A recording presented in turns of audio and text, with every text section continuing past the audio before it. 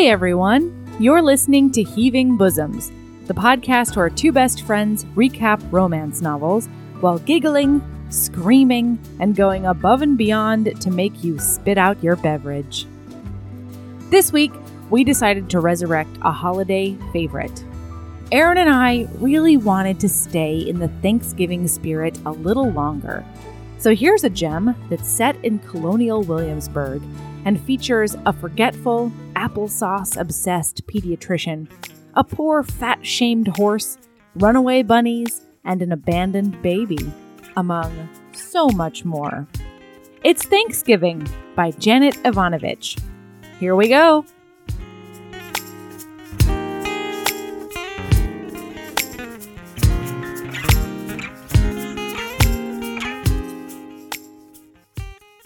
Hi, Aaron. Hi, Aaron. Hi, Aaron. Hi, Aaron. Melody. It's really nice to see your face. It's nice to see your face. It's been a little bit because we've been recording with authors lately. Yeah. Yeah. Well, this is our Thanksgiving episode, and I am super, super thankful for you. I'm thankful for you. Yeah. And the podcast and the listener. Yeah. And the listener has listened to our podcast 500,000 times. I don't know how she, he, or they managed to do it. I don't either. But that person managed to click download 500,000 times. Well, more now. Now it's a lot more. Listener, thank you for your dedication. Yeah, thank you. And your I don't diligence. even think that's physically possible with the laws of time. I know. And day jobs. But you did it. Whew. Good job. Good job. Mm-hmm. Yeah, you're making us feel really, really good, listener. And for that, we salute you and we bow down to you simultaneously. That's right. So, Aaron, a new thing has happened in my house. Uh-oh. Yeah. Is it Valor doing sleep deprivation exercises on you? Oh, that's still going. Yes. Oh, good. It's not as bad, but it is definitely still going. No. An international sensation has hit our house. A phenomenon, if you will. Did you start listening to K-pop or something? Oh, no. That seems like something would happen to you. Anyway, what's up? Nope. Ember discovered Frozen for the first time. Oh, yes. Yes. Oh, wonderful. Incredible. Just in time for the second one. Just in time for the second one. But seriously, he now will decide Alexa should play the same song in a row at least 10 times, and then he'll switch to a new song. Today, it was, do you want to build a snowman first? Oh, God, it was, that's the worst one of all. I know. And then there's this one, I think it's the first song. It's like Frozen Head or Frozen Mad. Frozen Head is not a song from Frozen. I'm pretty confident in this. Frozen Head. I don't know, but I can't remember it because he can't remember it. And so he'll be like, Alexa, play Frozen Head song. Alexa. Yep. Is he articulate enough to get Alexa to light up? About 50% of the time. Yes. Okay. A lot of times he mumbles at it. A lot of times he'll be facing the wrong direction. A lot of times he's eating a cracker simultaneously.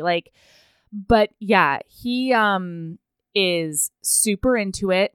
I will randomly hear throughout the house him just going, let it go. It's Frozen Heart. I was close, bitch. I was close. That's much more like a song sounding than Frozen Head. I'm sorry. I would be a Frozen Head around Elsa. Yes, you would. The most fun thing was watching him process a new story. Because I was like, what happened this time? And he was like, Mom, Elsa and Anna said a lot of words. And then Elsa got so mad. And then she turned blue. And then, and then she created life. Yeah. That is one of Elsa's powers. Not only can she make things cold and make snowstorms, but also create life, which I feel like is a really unexplored part of Elsa's power. I feel like animating things into living beings should be explored more in the Frozen movies. Probably. Yeah, maybe in the second one we'll get that. Yeah, I doubt it. And some hot, who is it, Sven kissing?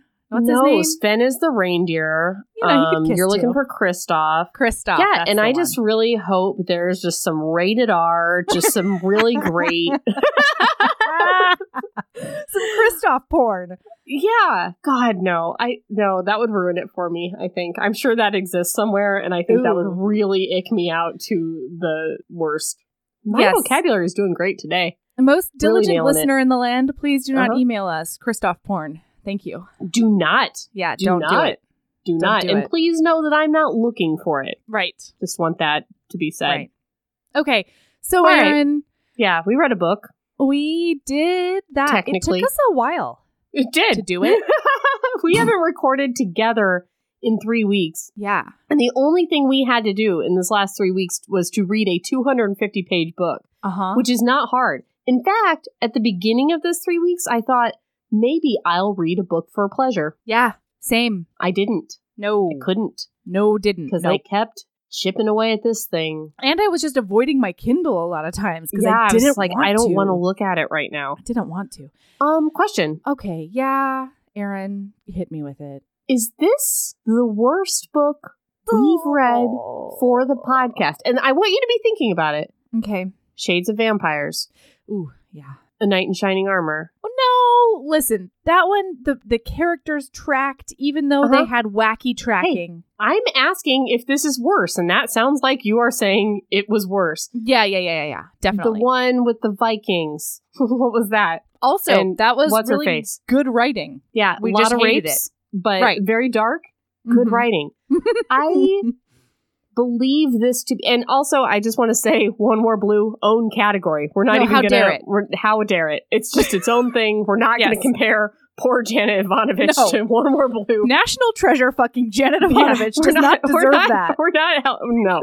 But at the same time, I think this may be the worst book I've read for the podcast because I hated it so bad. Yeah, the characters didn't make any sense ever. Every single character's personality was the same style of quirkiness, Oh, which is not a personality. No, quirk is not a personality. And this is the story of two insane people who are Yes. terrible in every way Yes. towards themselves, each other, and me. and society, and Melody specifically.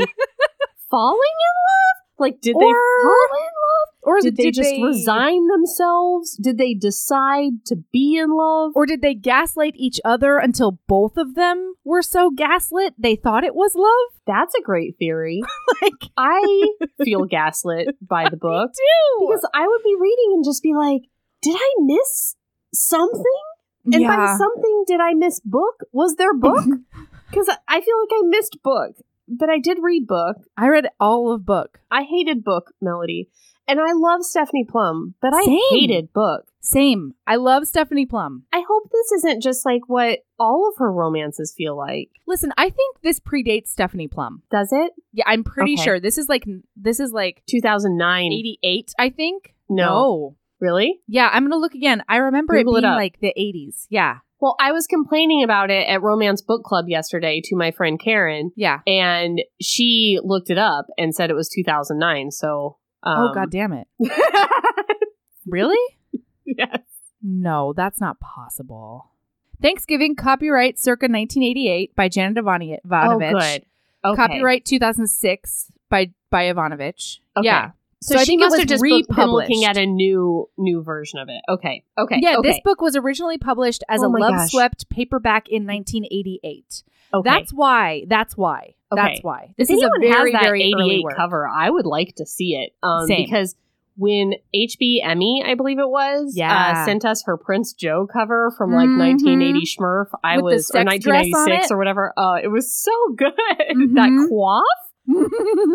Okay. It makes me feel a little bit better because I did see there were parts of this that felt Plum-esque, Yes. and I was worried that she was just like forcing a romance that really wasn't, like, maybe romance is not her comfort area, and that kind of felt forced, but now I'm just realizing it's probably before she evolved. Yeah, as a because writer. because here's the thing. Stephanie Plum series was partially brilliant because she was a grounding force in a Yes. very chaotic universe. Yes, everybody else was crazy. Exactly. And this book every single main character reads like a Stephanie Plum side character. On crack. Yes. On like, even speed. more so. Yes. So let's do it. We have two sociopaths. What are their names? Megan, and Patrick. Pat. Why? Patrick. And if you're gonna have a Pat, describe him sexy. Like, he's not a non-sexy Pat. Mm-hmm. He's cute. He has a cute face. He's got a button nose about him. And the first 2 pages of this, I was about it. We've got Megan Murphy. Yeah. She is wearing her period costume because she works at Colonial Williamsburg. Fuck yeah, she does. A fact that sounds like it's going to come back because of the setting, but doesn't really, because she forgets about her job there, it seems like, for the rest of the book. Or maybe she only works on the weekends? She does only work on the weekends. Yes. However, later in the book, she decides to, like, move away. Yes. And there's no discussion of, like, her job at Colonial Williamsburg ending or whatever. Anyway, so she works there. So she's in her period dress and leaves are crunching all around. Yeah. It's fall. It's beautiful. What a crisp breeze. This pumpkin slut was about it. Yeah. Like, tits out for pumpkins. Like, she's opening up her, like, scone or what. She's got, like, a scone and, like, a PSL, like an 88 PSL. Yeah. And I'm just like, I'm all for it because I know I like her writing. Same. So, like, I'm all in. And then page 3 hit. Yep. And this bunny comes up. There's a fucking bunny. Which also kind of never comes. I was thinking that this bunny would be like a cute character throughout. No, it Bunny's comes up gone. one more time at Thanksgiving dinner. That's it. Oh, I didn't even notice. I think they starve this bunny because nobody feeds it. Nobody cares about it. This poor bunny. Okay, so it comes up. It's eating her dress. And she is like getting her dress away from the bunny. The bunny is cute or whatever. Holy Toledo, she shouted. Oh my gosh. Her exclamations and his are all... He's very like, for devil's sake all the time. Like, oopsie daisies, like that kind of stuff. And it's just like, I think it's meant to be endearing. It's not to me. But the thing is, everything about him is like that. Yeah. So it's not like he's super hot but, or super has it together but, or is like, you know, it's not like he has one quirky thing. It's all weird quirky things. And together that does not make an attractive man to me. So he comes up, it's his bunny. Another quirky thing about him. He's also wearing white tennis shoes that had seen better days. The laces were broken and tied in knots, and the left shoe was stitched together with what appeared to be surgical sutures. Trying to steal my rabbit, huh? Yeah. A voice said from far above her. What a hot, sexy man with just the sexiest, disgusting tennis shoes. Like, is that supposed to endear him to me? I was just like, bleh. You know what? I just didn't understand what it was for. Later on, it's supposed to be that he's a pediatrician with a fledgling practice, and so he's trying to save as much money as possible in some ways. How about this? Don't live in Colonial fucking Williamsburg. Right. I mean, don't have a bunny. Don't make applesauce for fun and burn it. Like, there's so many things this guy could do to cut back on expenses that don't involve, like, shoe stitching together. Just go to fucking a Target and get $10 shoes, my man. Yeah, you're supposed to be a professional that people put their children's lives in the hands of. Yeah. If I went into a pediatrician's office and the pediatrician had broken, dirty shoes that were stitched together with his surgical implements, I would be like, no. Check, please. Yeah, I gotta go. I'm done. I'm gonna drive to not Colonial Williamsburg for any other doctor. Yeah, that's also an issue. You don't want a Colonial Williamsburg doctor. You need a modern type doctor. But his practice is not in Colonial Williamsburg. But anyway, they have, like, I guess, banter about the rabbit, where he's like, get your dress away from my rabbit, and she's like, get your rabbit away from my dress. I had some hope for him because he referred to the rabbit as his roommate, which I like.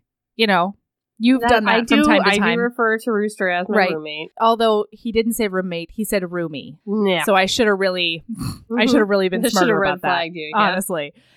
She's like, well, your roomie ate my skirt. And he said, are you kidding me? I hope he doesn't get sick. Bad enough you tried to steal him, but feeding him your skirt, you should be ashamed of yourself. Yeah. I mean, I guess he's like, this is my name. Yeah. But then we clip to his perspective. Yes. And he's like, I should have kissed her. I should have kissed her right there. And it's like, what? Why would you have kissed this strange woman that you just met on the street? She's a stranger. It does not matter how attractive she is. You should not have kissed her. You guys just talked about your bunny and then you walked away. But in his internal monologue, he's saying there was nothing average about her mouth. It was soft and pink and full. That's fine. Yeah. But then he says he'd almost kissed her! ! And it's like news to us from Megan's perspective. Right. There was no tension whatsoever. There was in this no conversation. inkling. They at were all. not close together in any way. There was no forced close togetherness. No one dropped something and had to bend down and became close to her. No, nothing like that. It says he threw his head back and laughed at that. Alone. This man is alone. He no, he's has with his the rabbit. thought. His roomy rabbit. Sure, Aaron. you're right. He is with his rabbit. He throws his head back and laughs. Wouldn't she have been surprised? Wouldn't he? It wasn't in his nature to go around kissing strangers. Is it, Pat? Yeah. Because it sounds like it was, though. It is? I don't know. So then it's she's a day later. Walking around Williamsburg the next day, and she sees the rabbit just out and about the street. And she's like, this guy is hopping. bad at taking care of his rabbit. Yeah. I will return the rabbit to him. Mm-hmm. Somebody says where he lives or something. They tell her that that's Dr. Hunter's rabbit, and he lives she's here. And she's like, Doctor? Whoa! That changes everything. Yesterday he was kind of cute. She wouldn't classify him as handsome, but maybe huggable. And now she's like, yowzers, a doctor. That's right. She's like, oh, it's so gross. So then she marches over. She tosses the rabbit into her cape, which is a weird move. That is a weird move. Like, you just hold it like a football, bro. Like, you just hold it. It's a rabbit. Did you know rabbits hate getting picked up? Yeah. Hate it. Yeah. That's not what they do. They don't like being away from the ground. They're not climbers. They're not tree aminals. They like being on the ground. They don't have shocks on it. their joints like cats do. Yeah, so guys, don't scoop up a rabbit just for funsies. Pet it on the ground. Yeah. Okay. So she tosses the rabbit into her cape and she clomps off in her giant buckled black leather shoes because she's in colonial garb. Right. She arrives at his door. My God. And she realizes that the rabbit has eaten a hole in her wool cape in a matter of 4 blocks. This rabbit is very hungry for her clothes. I mean, maybe, like I said, I think he might starve his rabbit. I didn't see him feed this rabbit once. Well, the thing is, I never see the rabbit again after. It's such a crucial part of the beginning of this book. And then... Okay, also, Erin, wouldn't you think that maybe it would be the rabbit that brings them together in the end instead of a different random barnyard animal? I would think that the rabbit would have fuck all of anything to do with the rest of this book. I was ready for this cute rabbit to be my saving grace in this book, to be like the thing that saved it for me, that there was a rabbit around that could do cute rabbit shit. Right. It never happens again. It never comes back. Okay, so he opens the door before she knocks. And he says, I saw you stomp up my stairs. Is this a social call? What? Are you a human? Is this an alien romance? What the fuck is that? Is this a social call? What? And she's like, no, I have your rabbit. You're a bad rabbit owner. It got out again. What if it were killed? Wait, and the way that he tells her, the way that he alerts her to the hole in her wool, her period garb, is, I see you've been feeding him again. Patrick, that's obviously not what happened. Yeah. How about, I'm sorry. No, she did not feed him the middle of her cape, Patrick. I don't understand. He's outside they say 2 things. He says, hey, what's going on? She says, I have your rabbit. He says, there's a hole in your cape, or that. Then she says, I'm trying to get the time down. Very short amount of time. She says, I smell something burning. He says, my applesauce, throws the rabbit. Flung the rabbit at her. And runs inside. Okay. Applesauce, is it not a low heat item? Low heat, long time. I just feel like if applesauce is going to burn, it's like over the course of hours, not within a 15-second time frame. So he goes, his applesauce is ruined. And I'm like, I just hate this man. There's so many things now.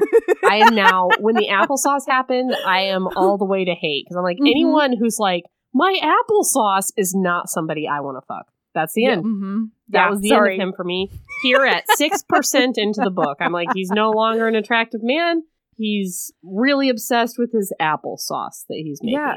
And then, meanwhile, she is a 27-year-old person who has lived on her own for years. Yes. And he says, I suppose these things happen. And her response was, I wouldn't know. I haven't gotten around to learning how to cook. I can toast bread and boil water and defrost most anything, but I can't actually cook. Which is fine, right? Yeah, that's okay. But wait. Within 2 days, these two decide to host a traditional Thanksgiving dinner together when neither of them barely know how to boil water. But also, that I thought, because both of them had made this statement that they don't know how to cook, that the traditional Thanksgiving dinner, there would be hijinks. Oh, yeah. Because of that. Yeah. Like them trying to learn how to cook, burning shit, trying things, adorable things going would to happen. Cooking classes, yeah, something. maybe. But 2 days later, she's arms deep in a pie crust, and she's like, "Did you know pie crust making was hard?" Anyway, here's a perfect version of this pie. Here's a pie. What? Pie crust is fucking hard to make. It just is. Yeah. I don't care who you are. It's hard. Mm-hmm. And she starts off with that and just makes the most perfectest pumpkin pie there is. Then they make cranberry sauce by themselves. Yeah, which is also kind of hard. It is. Oh, I mean, at the very least, it's a lot of work, especially if you can just get the canned stuff that's delicious. yeah. But also, if he can't cook applesauce, I feel like what that's an advanced maneuver. Right? Applesauce is something that's really available at the store. You have to want to cook applesauce. It's on every grocery store shelf. Yeah. Like a strudel is easier. Right. Okay, so let's get to what happens here. Okay, sure. Because I have a lot to say. So they're standing there in this kitchen, bickering over applesauce or something. Who knows? And all of a sudden, the door to his personal abode, his bursts personal open. home. I'm glad you're on the same page as me. At his personal where he lives house opens, and a woman shuffles in. And a teenager comes in with a baby. A distraught, crying teenager. Again, she just walks in. She knocks, and upon somebody not answering the door, she just walks into his home. Which again is inside Colonial casa. Williamsburg, which I don't really understand. There are people that live there, and that is a thing. I don't know how, because you have to pay to get into Colonial Williamsburg. I don't know if they have a thing they flash to get home, because there's gates and shit. You have to pay to get into Colonial Williamsburg. So I assume that the people that live there have some kind of credentials or something that they use.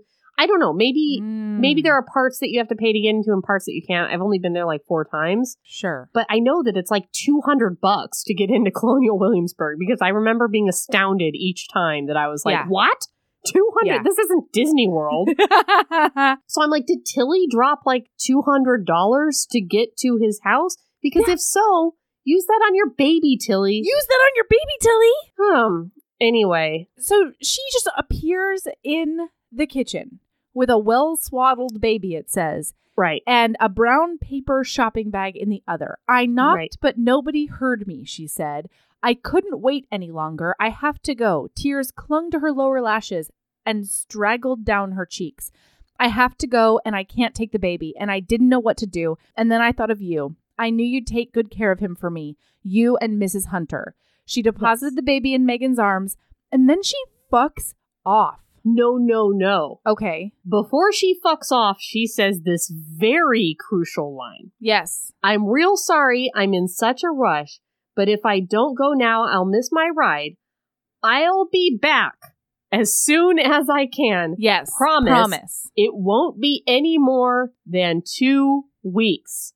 Period. Yes. Remember that, HBs. Yes. It won't be any more than 2 weeks. Then she fucks off.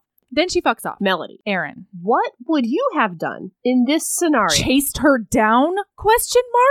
Asked for an explanation? Yeah. ? Asked for contact information? ? Anything. Ask her what drove her to this point, and maybe we can fix it in a way where she doesn't have to leave her baby with a stranger. You want to know what the heroine says instead? I would love you to read it. So he starts howling, and she says, this kid is loud. How do I get it to stop? No. That's not What? the right. Okay, so then we find out that this baby is a patient of Pat's Yeah. and that he had seen the baby a few days ago. So this, I guess, like teenage mother And is she's just been a really good leaving. mother the whole time. She's Yeah. been bringing him for regular checkups. He's a healthy, happy kid. And so it's surprising him that this is happening. So there's so many options here. This baby is a patient of yours, Pat. That Yeah. means that you have the contact information for its mother. Well, okay, so I have more questions about this because this was written in 1988. And listen, I was one. Mm-hmm. Okay, so I don't know a lot of things about 1988. Mm-hmm. However, later on, so he has the contact information, but what Yes. we find out from her later is that like she ran away from home and didn't want to talk to her mom and everybody because she was having this baby and she didn't want anybody to know. Yeah. So that's my fine. thought was he would have her apartment and her home phone number, Yeah. right? So if she fucks off, he can't necessarily. But But Melody, then did he try? Did he try? No, he didn't even try. He didn't I mean, try. they stopped by the apartment, both of them individually, I guess, but like that's not. She would come to you, like she would come get her. Anyway, then later on, it says that the dad, when we finally find out about the dad, he calls her on her cell phone, which, first of all, I don't think a broke teenager would be able to have the kind of cash that a 1988 cell phone would cost. Oh my God. But second of all, wouldn't her cell phone be on the doctor's emergency? records? Oh my God. Oh my God. Like, See, my whole Like- thought was at least try. oh yeah. It's like, remember in Shades of Vampires when it Probably was not. like she had a I cell wiped phone that and from we're my like, memory. how do you not call? Like, Yeah. and then we later find out that the cell phone was like rigged or like a special vampire witch cell Right. phone that like Right, only right, right. worked for one thing or whatever. But we're like, she didn't Because even try. witches. She didn't even try to like Right. call her BFF or like call the FBI or whatever to Right. be like kidnapped by vampires on Yes. Secret Witch Island. Yes. That's what he needed to do. He needed to call Tilly and be like, captured by vampires on Secret Witch Island with your baby. Come back, please. yeah, but instead they're both like, well, I guess we have a baby for at least 2 weeks, even though we only have about 2 days worth of supplies. Are they? What? Or are they like, we have a baby forever. It's I our know. baby. I know. Because there was a little bit of that going a little on. bit? A little bit? Okay, so they set up this system because But she wait, doesn't wait, work. wait, wait. I have Oh, to sorry, do sorry, one more. sorry. Please. Bing boom bong. There is a discussion about should we call the authorities? And then it's Oh, like, yeah. no, because the child might end up in foster care. Right. Yay! Like, I know. Like, wouldn't it be great if we could find a relative of Tilly's to take Right. this baby who maybe knows how to find Tilly? Or maybe we could put the baby with somebody who might have, like, I don't know, legal authority to have it? right. Or maybe, how about if we call the authorities, we can get, like, a doctor to check out the baby and, like, police reports can be run and see what's going on with Tilly. And Yeah. I was, when they said we're not going to call the authorities because of maybe foster care, I lost my fucking mind. Yeah, it was a lot. All right, okay, you can continue. So they work out this system since she only works on the weekends. He's like, well, oh, wait, no, they don't even work out a system. No. He gaslights her into watching him during the day. Yeah, basically. And he doesn't even check to see if she has a job during the day besides her weekend job. No. Because he's like, you're a colonial townsperson, so you only work on the weekends. Here, have a baby. Yeah, And calls her Mrs. Hunter, and then I think he smooches her. I think so. Yeah, he leaves because he's got to go to the hospital and leaves the baby with her during the day, I think, at his house. Oh, Because he says, look, we've got all the essentials Yes. here. I'm going to the office to get Timmy's file and see if I can track down Tilly, he says. Oh, okay, so maybe he does track down Tilly. no, but he doesn't because he could have just followed her out his front door. Aaron. All right, so he leaves. She's staying with the baby. She's very like, I don't know about babies. I don't like babies. Whatever. He leaves. He comes back. She's Wait. I'm sorry. I just have to do a little bit of dialogue. I'm sorry. So he's like, I'm going to go to the office to Mhm. get the paperwork. And she's like, Mhm. you won't be gone long, will you? Because let's review. She's never met a baby before in her life. Yes. Never met one. Never. And so he looks at her and he goes, what a wench. We hardly know each other and you already can't get enough of me. Love at first sight, huh? And then he tweaks her freckled nose and Yes. smiled as he closed his front door. She had a terrible temper, he thought, couldn't cook, and didn't know squat about babies, but Yes. damned if she didn't look good in his kitchen. Yep. Guys. Yeah. Okay, so then he comes back and, she's like asleep in front of the fireplace with Timmy in her arms. Mm-hmm. And he's like, oh, she looks real hot and sexy in the mothering role in my house. And it's Mhm. weird because he's known this woman for a total of 3 hours. May I read from that moment? Please. He liked the way she looked in his kitchen. For you guys, I just want you to know nothing has happened. There's been no dialogue, nothing that we haven't No. shared with you. This was as out of nowhere for us as it is for you right now. Yes. He liked the way she looked in his kitchen, but he was overwhelmed by the sight of her in his rocking chair. She was the most provocative creature he'd ever encountered. We've had a conversation about the bunny, and then the girl came to get the baby, and he left. That's it. That is and it. she looked at him and she said, how do you get this thing to shut up? Yeah, that's it. That's all that's happened. Patrick, he warned himself. She's not the sort to mess with. This was a woman with strong convictions, intense emotions, and morals. He literally knows nothing about her. Nothing. Yeah. Damn it. She had hands off written all over her. He walked over to her and pushed a long, silky strand of hair behind her ear. He wanted to continue touching her until his hands had memorized every square inch of satiny skin. No. She looked at him drowsily. I think my arm is dead. Your arm, he said, from holding the baby. You guys. Such scintillating dialogue. They know nothing about each other. So he says, I can't keep this child. I have to turn him over to the authorities. And Megan says, why? Why? Oh boy, Pat thought. He'd seen that look before. It happened shortly after childbirth. As a pediatrician, he had a healthy respect for the protective instincts accompanying motherhood. And after 2 hours of exposure to Timmy Coogan, Megan had obviously caught adoptive hormonal maternalitis. That's a thing. Go Actually, fuck yourself you know what, though, Melody? to death. What?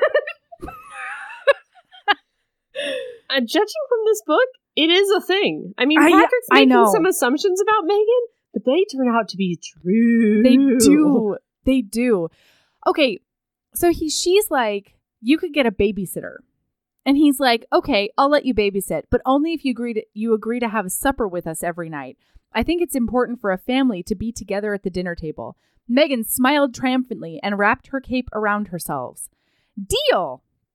She whisked out the front door and headed for the car, and then she stopped short and gasped. Patrick Hunter had manipulated her. Yes. That no-good, irresistible skunk had wheedled her into taking care of the baby. Irresistible? All of a sudden? Like, what happened in her mind? When did that happen? Idea. And then, I have so no it's idea. the next morning. She goes home. It's the next morning that he, comes to her house and drops the baby off. At 5:30 in the morning. She had no Right. idea he was coming this early. And so she answers the door and is like, "Meow." And Yeah. and she's like, well, I have to work and stuff. And he had no idea that she had a day job except for her weekends at Colonial Williamsburg. Then he's like, I need to kiss her. Yeah. It's something that I must do. I'm compelled to do it.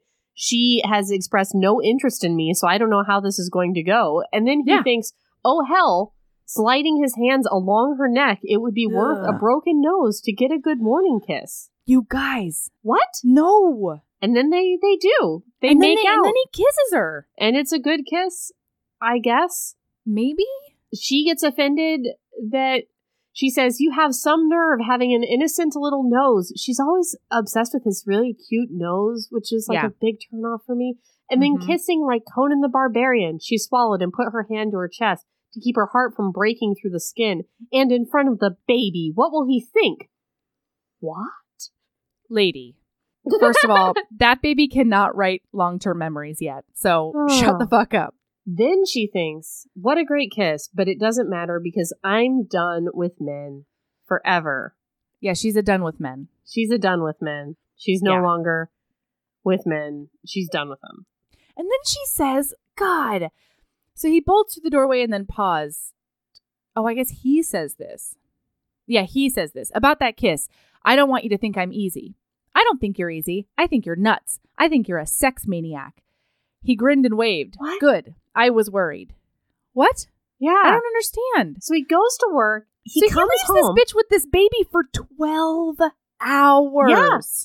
So he gets home. She's trying to like feed it. It's funny. The babies are bad at eating. Ha ha. They spill everything and like spit on your hair and stuff. You guys, that's a lot of this book. They're And covered in green beans all the time. surprise, I was not about it.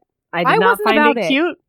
All I could think was, besides keep your babies out of my romance novels, all I could think was call the cops. Can somebody call the Yes. cops? Where is You Tilly? guys should not be responsible Is for this she child. suicidal? Is she in trouble? Is she homeless? Is she in danger? What's going on with Tilly? Is she in a ditch somewhere, Erin? Is she in a ditch somewhere? Yeah, exactly. He keeps referring to her as Mrs. Hunter, which is his last name. Ew, I don't like because it. Tilly made that mistake when she dropped the baby off. And Mhm. she's very like, I'm not Mrs. Hunter. But then she's like, I could be, though. She knows nothing about him. I don't even know if they have any like sexual tension. I guess she liked it when he kissed her a little bit. Yeah. But then she kept on being like, but it can never happen again. yeah. So this happens like over and over again May I every read, though? day. Because this Yes. is super weird. So Mhm. this is that night. They're feeding the baby. Yeah. He says, we're a family. You're Mrs. Hunter. What would people say if we did? Oh, because he wants her to stay for Thanksgiving with his family. Yes. We're a family. You're Mrs. Hunter. What would people say if we didn't spend Thanksgiving together? I'm not Mrs. Hunter. We're not a family. I don't give a flying monkey what people say. What a weird thing to say. Sure. Please, he said. It was the first time she'd seen him totally serious, again, in 2 days. Mm-hmm. And it left her speechless. His eyes were unsettling when they were teasing, but they were devastating when they were serious. And he had spoken in a husky whisper that could have persuaded her to do almost anything. Pat was even more surprised than Megan. The unnerving truth was that he couldn't imagine a Thanksgiving without her. He knew it was crazy, but he had actually thought of her as Mrs. Hunter. He Yeah. suspected it was because all day he'd been fantasizing about performing wifely functions, most of them in her God. satiny nightgown. Yeah, there's just no chemistry here. There's nothing to indicate that except that she's telling us that, if that makes sense. But also, like, I'm sorry. I have like jobs or whatever, but I am home based. And right now, we have a pretty gender stratified relationship with my breastfeeding and the Mhm. baby always needing or Mhm. wanting me and like all that nonsense. And if I ever heard Michael fantasizing at the shop about me doing wifely duties, I think I would have to be out. Like, that's literally all I do all day a lot of times. But God damn it. Well, Was he talking about, like, wifely duties, like, sex? No. I thought he meant He was sex. talking about like taking out the trash Oh. and like wearing an apron over her satin nightgown, God. I think. See, or both like, are gross. Like, fantasizing about your wife doing chores is gross. Fantasizing about sex but calling it wifely duties, oh, also God. gross. Like, there's no way that makes that okay, but that's what I thought it was. And I'm like, Ew. ew. Oh, I didn't even think about that. Yeah. So then, like, this just happens a few more times. Like, he drops her off, he comes home. But, like, they don't really learn But anything. every time he keeps on trying to attack her out of nowhere. Yes, He tries yes. to attack her face. At Mhm. one point, I think he's like chasing her around the kitchen and she's like, Yeah. get away from me. There is a time where she, like, goes up to her room to, like, get something, or I don't remember what it was. And he was Yeah. like, oh, it's a ruse to get me upstairs to her bedroom. And then, no, it was like she was tired, I think. She was going to Yeah, go no, lay down. she said she was going to go get something. And then she randomly, she fell because asleep. she's a random person, Mhm. prostrates herself on her bed and lays down and like Yeah. and goes to sleep. And he gets in there and, like, snuggles in and is like, hey, Yeah. Mrs. Hunter. And He she's like, enters what? her bed when Yeah. she's sleeping. Granted, she should not have been sleeping again because there is an infant downstairs that she agreed to take care of, right? So, like, yes, wake the bitch up. Do not enter her bed without her permission, Yeah. you weirdo. And when he's like, Mrs. Hunter, which she said, I Ugh. don't like that. Yeah. And then turns around and he goes, sexy lady. Mm-mm. Sexy lady. No. No, Mm-mm. no, sir. Get out of that house. No, sir. And she keeps on doing things like, she was like, oh, he got really randy when I was in my satin nightgown. So this time I'm going to put on crazy sweatpants so that I look totally Yeah. gross when he arrives. And that doesn't work. And then other things don't work. The first like third of this book is her desperately trying to keep his body off of hers and him being like, God, she's so hot. Oh my gosh, she's so quirky hot. We're both so quirky hot. Look at my button nose. Can I read a quirky hot?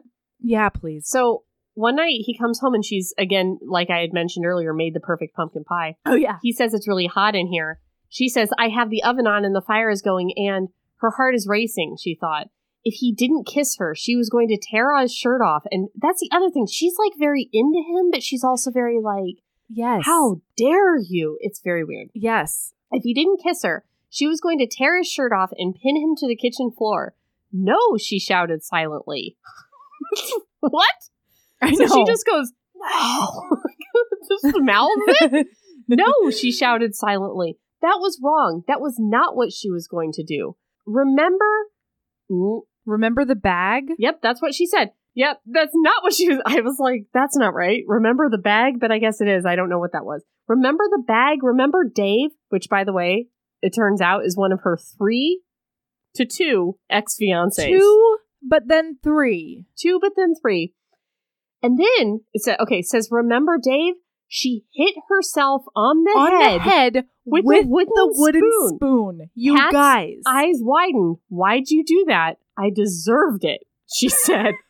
Have you ever thought about hitting yourself in the head with something for having a thought that was bad in front of another person?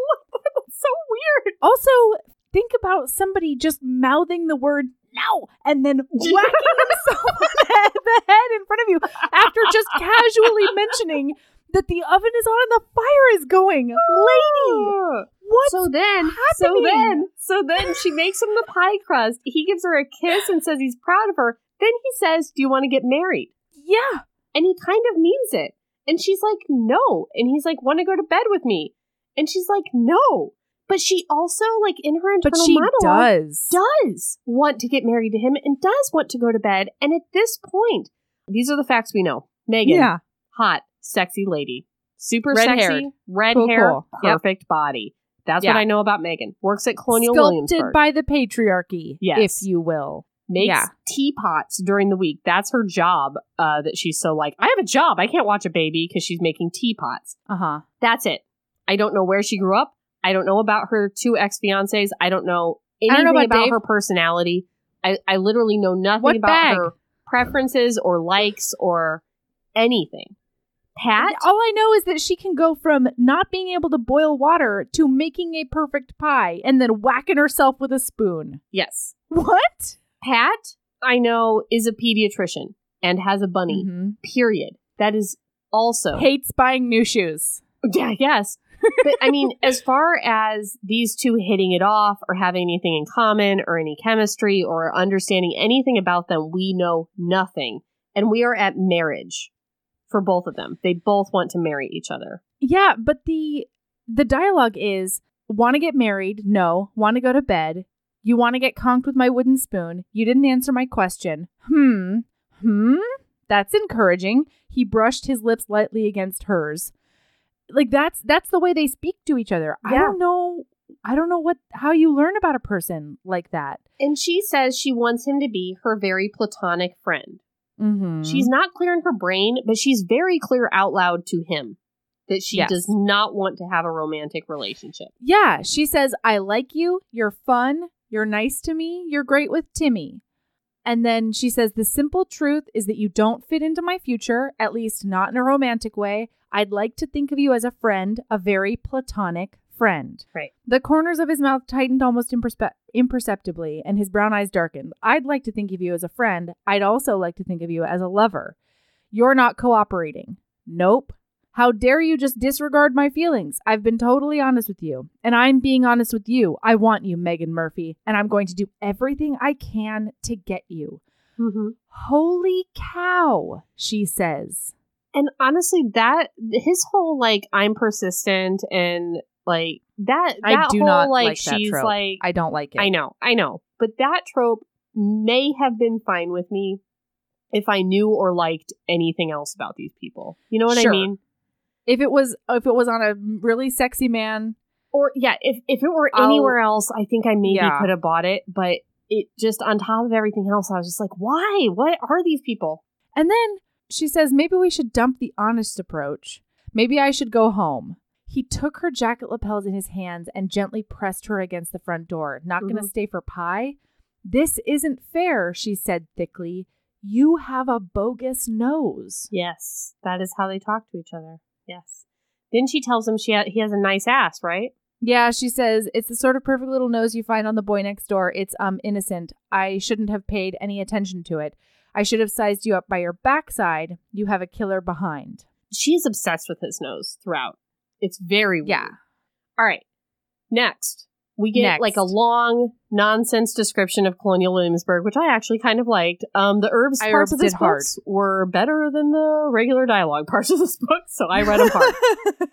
We learn about her boring childhood. That's the other thing. When we do get backgrounds on these people, they're just boring. It's just like, I have a family. I grew up in a place. Like, it's completely arbitrary. Sort of. The thing that's necessary to know about her family is that they are very serious about her settling down.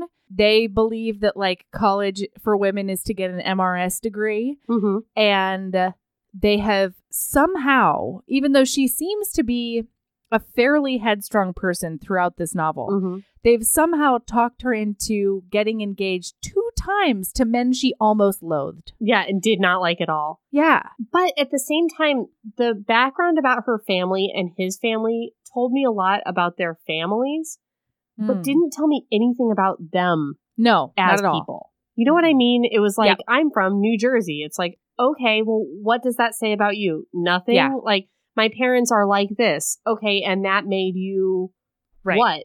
It's just like, it does not inform me anything about their characters. But she tries to check up on Tilly's house, right? Yeah, I don't even remember. What I do remember is this. She's like walking through Colonial Williamsburg and she's looking at the women that get to wear like the nice fancy costumes for Colonial Williamsburg. And she's like, oh my gosh, I'm never going to look like one of those ladies in their fancy costumes because I don't look good and am not pretty. And the buttons on my dress are forever bursting off because I've had one too many sugar cookie. Yep. Let's talk. I'm not the smallest girl in the world. I like a sugar cookie. Megan is, we've been told, the smallest girl in the world. She is. Described that way multiple times. And I've sat down and eaten a lot of food in my time. In one sitting. Yeah. Oh, yeah. Have you ever had a button burst off of something you're wearing because you just like one extra sugar cookie and then just the buttons on what you're wearing just go pop, pop, pop, pop, pop, pop, pop. Not a single time. No, but this is, quote, forever happening to poor Megan. She just has one too many sugar cookies and the buttons fly off her dress. Sorry, that... Like, all the sentences in this book are like that, but that one was just particularly hilarious to me. That she'd have, like, a dainty bite of a cookie, and then all the buttons would just be like, pop, pop, pop, pop, pop, pop. Yeah. Well, especially since the way that she connects that in her synapses is to then come to the conclusion that she's destined to be a peasant. Yes. As a result. That's true, too. They're never going to let her wear the fancy dresses because of her button popping problem. Of course. Oh God. Yeah. Yeah. So there's just a lot of like herbs during this section, but also we clip at one point to Pat, and he says that as soon as Thanksgiving is over, because they're really busy getting ready for Thanksgiving with his family, as soon as Thanksgiving is over, he's going to hire a detective and a lawyer to adopt Timmy. Yeah. We've had this kid 4 days. So we're going to hire a private detective to make sure Tilly's situation is shitty and she doesn't deserve to have her kid back. And then we're going to adopt him? Together? Question mark? Yes. Or just him? No, because he starts thinking at this point, he definitely wants to marry Megan. He's all the way in on marrying Megan. Because they won't let him adopt Timmy if he's unmarried. He believes this based on no research whatsoever into the laws. He just assumes this based on his own assumption of who should be able to adopt children. Yeah. But also 1988, that may have been true. I don't know. Maybe. But just know right now it's not. So if you want to adopt a kid and it's just you, you can. Right. Okay. I think. I don't know. In most states, I would think so. Yeah, it depends on the state, I think. Okay. So then they go on a dinner date to the King's Arms. Oh my God. Have I ever told you my Colonial Williamsburg bar story? No, but you have to now. I got plastered at a Colonial Williamsburg bar one time. Just fucking shithouse all the way. And I don't get like that drunk that often, so No. like it was a weird moment for me. Mm-hmm. My friends and I, it must have been during some like army training situation. I think we were in the Charlottesville area, maybe the Fort Lee area. I'm not sure which one's closer. But we were headed from point A to point B, and we assumed we'd find something to eat along the way. Oh. And it was too late. It was like too late for anything to be open. And we're like on Yelp trying to figure out what happened and why we ended up in this. I don't know if it was like a Sunday night or something. Like it was just, there was nothing open. Yeah. The only place open that served food was a Colonial Williamsburg bar. And I don't remember what the name of it was. It was not the King's Arms. It was not the fancy restaurant. It was a tavern bar. Nice. That you didn't have to enter Colonial Williamsburg to be a patron of. Ooh, brilliant. So we're like, okay. And we went there, and it was like a functioning bar, but it also had all the period people there serving. Whoa. Like it was like a farce, but it was also a bar. And this guy would come around to the table and do napkin magic tricks, and they were dirty. Old-timey napkin magic tricks? But they were dirty because it was like a bar. So it would be like, there would be like a dick joke in it. It would be like, I don't know how to say it. Like he would like tie the napkin and make like a little show of like, this is the lady and this is the man and there's the dick. Like it was crazy. And he was like a creepy old man who like definitely really enjoyed doing these dirty napkin jokes from the time period. There was like a little band playing their little string instruments. Mm-hmm. And we ate like disgusting shepherd pie, cheese bowl foods. And just got shithoused. Like, I don't remember who the driver was. I'm sure they didn't. But I got crazy drunk on, like, mead or whatever. And I thought those jokes were the funniest thing I'd ever seen in my life. And I kept calling the guy over to, like, do more. And you can tell this guy's like, I know 10. Like, right. I'm at work right now. Of them. They teach me a limited number of these that were real from the time period, and now I'm out. And I would be like, do the other one again. Teach me how. Like, I have a napkin. Teach me it. Teach me how to do the dick part. I was a mess. I like to imagine that during the scene where they went to the King's Arms, that he was there. Yes. Amazing. This is a weird dinner. So they eat like oyster pie and stuff. Yeah. The food at Colonial Williamsburg places not great. Is historically accurate. It is not sexy food. It is food that sits like a brick in your stomach because it's like a bowl of cheese and a crust of bread, which sounds good until you're facing it down, and then you're like, oh, it's just a bowl of cheese. Or until you're trying to like rhythmically thrust onto someone. That's not going to sit well then. Tell you that much. But she like does a flirt. She like does a little flirt, and like she like licks some kind of like a something off her finger, and is like, oh god, I forgot about that. And she's like talking about like, why don't you find out more about me? And then he flirts back, and she's like, how dare you? Yeah. So weird. But that's basically that. She gets mad at him for flirting with her, even though she's flirting with him. Yeah. Very strange. But that's so much of this book. Yes. Mm-hmm. It's like one person does something that the other person likes, and the other person just comes at their jugular for reason. Something that they liked. Yeah. Like, I don't understand. Then they do a movie night in his bedroom because he gets a TV for his birthday.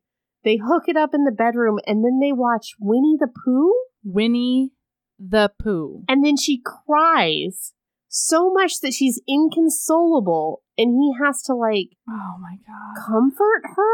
Yep. And then after that, sorry, I'm just running through the plot, but I feel like the plot itself is funny enough that I'm keeping it going. No, I know. Like, then after that is when she tells him that she has womanly needs. Yeah. And a biological clock. And he better fuck her right now. Not right after the movie. I mean, like a totally different day. And he's just like, oh, okay, it's on. And she's like, yeah, I'm going to start this cabbage, which is going to take 3 hours, which really set the scene for me. Oh, man. I was stoked about this cabbage. Stinky cabbage. Stinking up that little cottage. I'm so happy. Ooh, that red cabbage really gets my sexy juices going. Yeah. And then he thinks about how he's like way too tired to ravish her right now. Yeah. But then I guess he does. I guess, but it fades to black. God damn it. Whatever. Because nobody can have nice things, although I don't want to see these people's two genitals. fucks. No, I don't want to see their genitals. So then, is that when her parents come? I think so. Okay. Yeah. All right. Meanwhile, they're taking care of baby left and right. Oh, yeah. They're Baby's like, there. In fact, the reason they watched Winnie the Pooh was to screen it to make sure it was appropriate for a baby. How is Winnie the Pooh not appropriate for a child? But also, nothing is appropriate or inappropriate for a baby. I mean, show that he baby should not be having Texas any screen Chainsaw time. Massacre. That baby doesn't care. He's only 10 months old. It's going to fuck with his ocular nerve. Like, not too much screen time. It messes with their verbal processes. It shouldn't happen. But, cool. That's fine. But again, I don't think that baby cares whether it's Schindler's List or Winnie the Pooh. I don't think... It can't write long-term memories. It knows. Also, and then at some point, they try to bone down, but Timmy starts teething. And I think that was this after magical... I think it's after Winnie the Pooh. The movie, yeah. Because they were supposed to do it then, but then they didn't. So the crazy thing about this whole teething episode is that this kid teethes for about 3 hours overnight, and then we never talk about it again. No! That's not how that works. God damn it. Okay, so now he's hanging out at her house. He had nothing to wear after the ravishing, I want to say, and he's wearing her pink robe. Man in a pink robe. God, oh my gosh, it's so funny. You can see his leg hair and stuff, guys. Pink and robe and she talks about his chest hair a lot.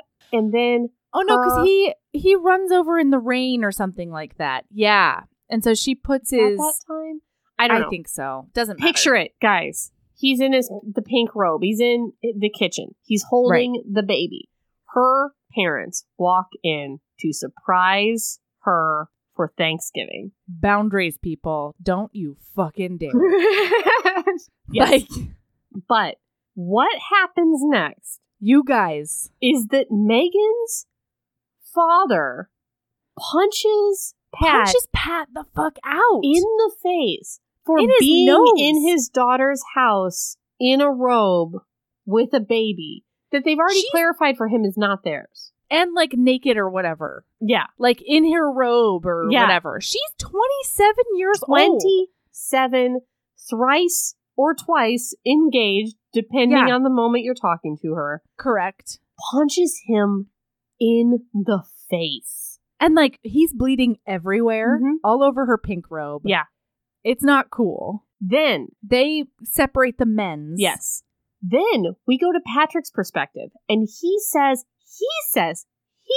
to her, did your dad punch all of your other ex-boyfriends? So I guess he's her boyfriend now.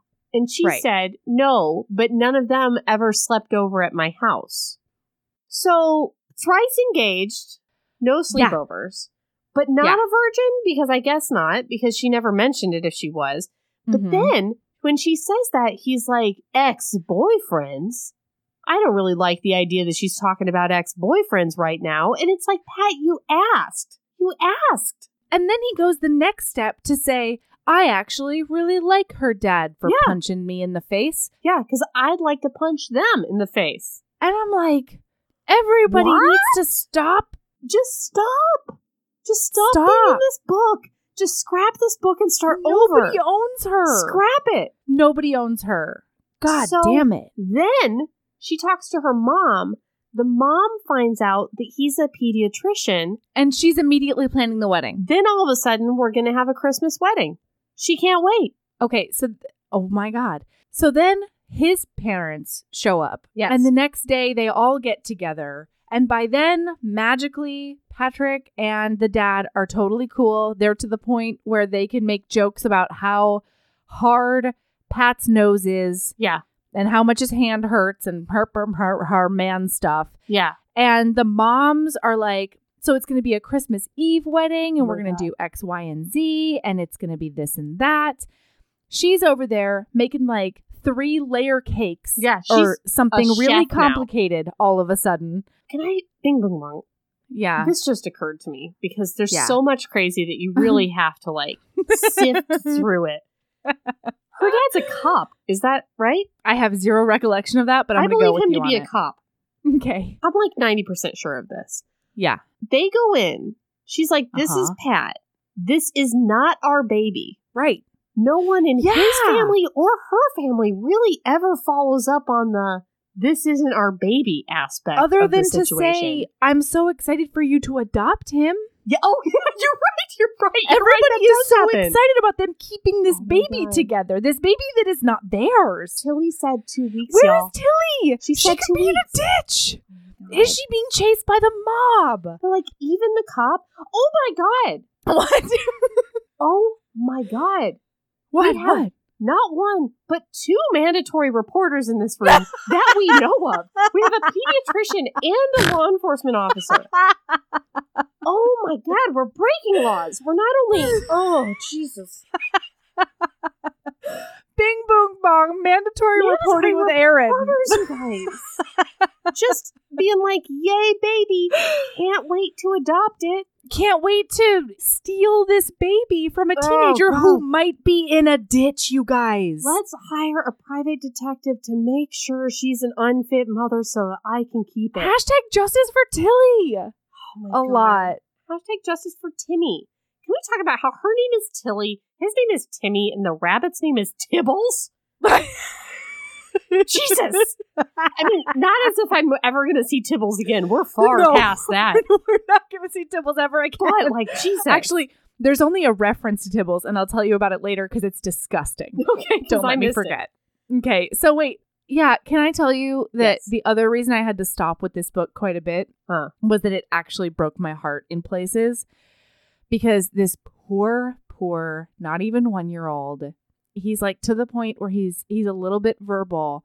And so he'll get really upset Yeah. and he'll start going, mom, mom, mom, mom, mom, mom. Try and the like audiobook. crying. Did you listen Oh, to God, it in audio at all? No, I You couldn't. guys, I think dropped I would like $15 die. on this book on Kindle and then another fucking 15 on Audible just because I had to finish it.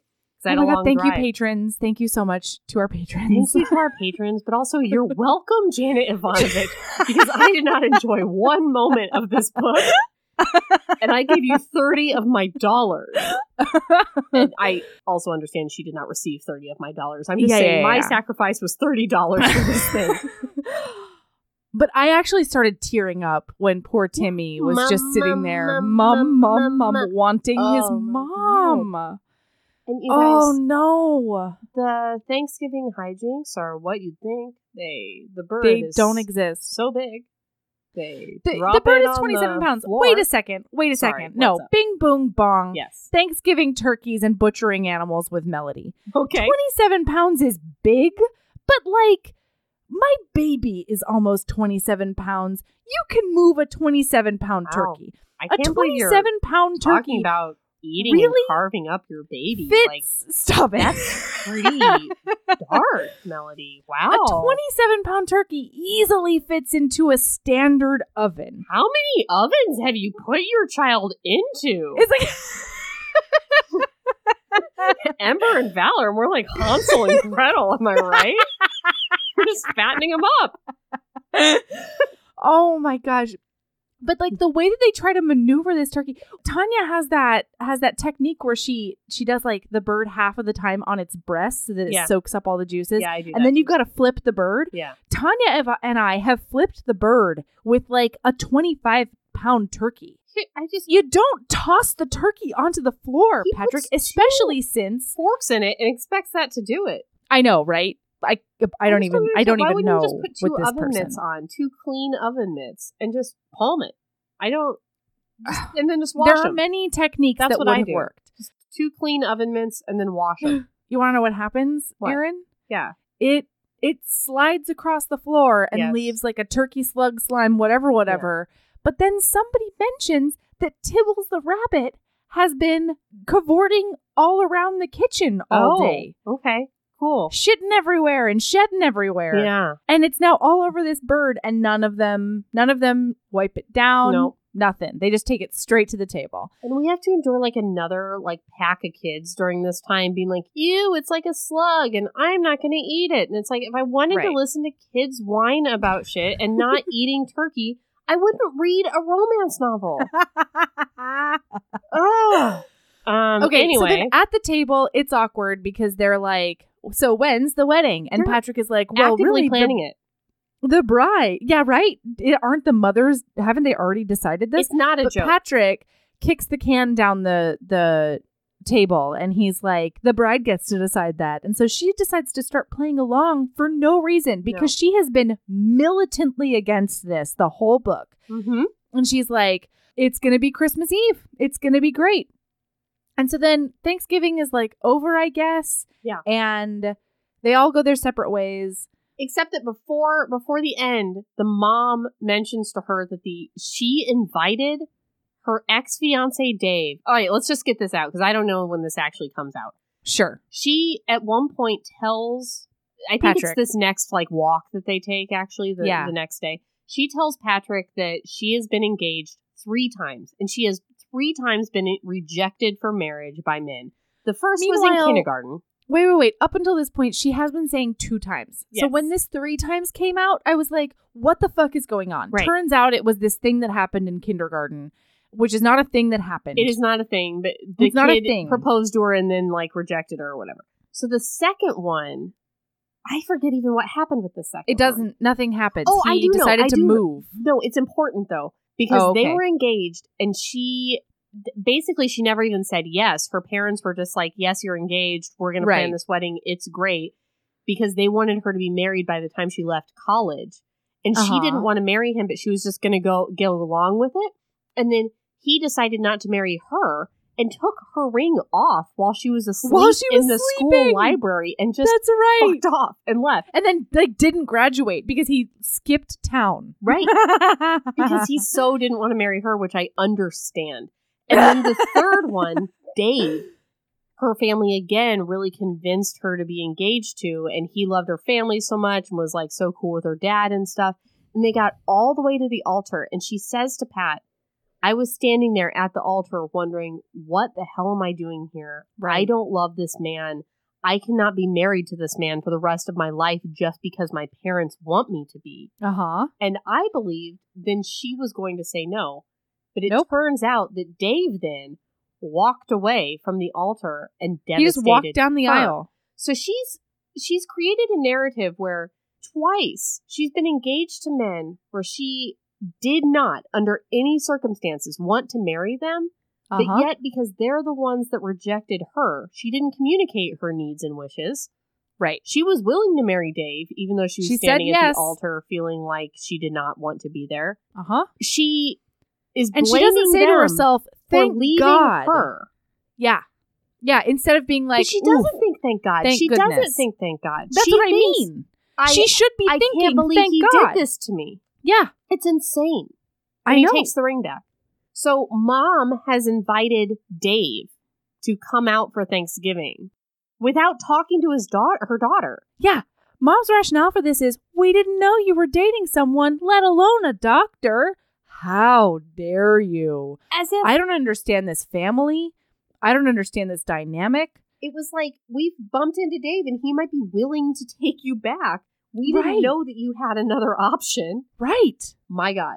So they say that Dave is going to be coming by tomorrow, like Black Friday, basically. Right. Well, they go on this walk. She tells him all these things about her past and stuff. And she's talking about how she actually may really want to get married to him.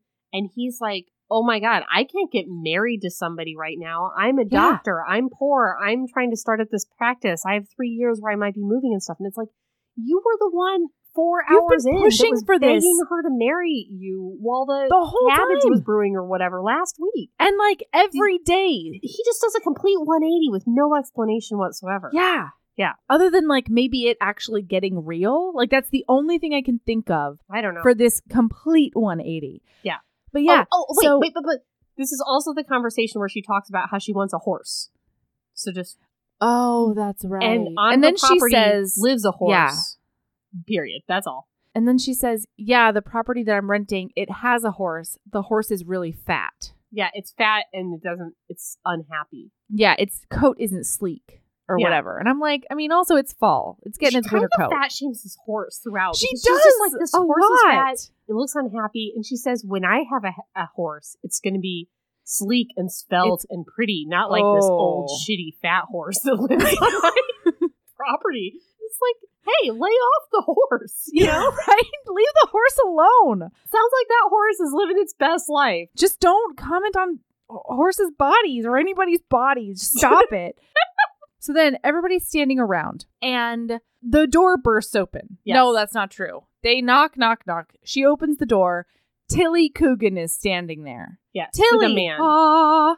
Tilly is back. 2 weeks. Again. 2 weeks. Like clockwork. She said she would.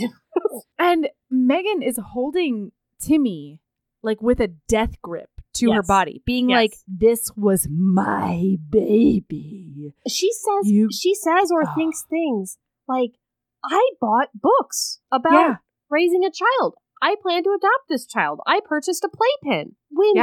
I mean, she keeps saying, I didn't expect her to come back. I didn't expect her to come back. I thought this was my child. And it's like, under what? Why?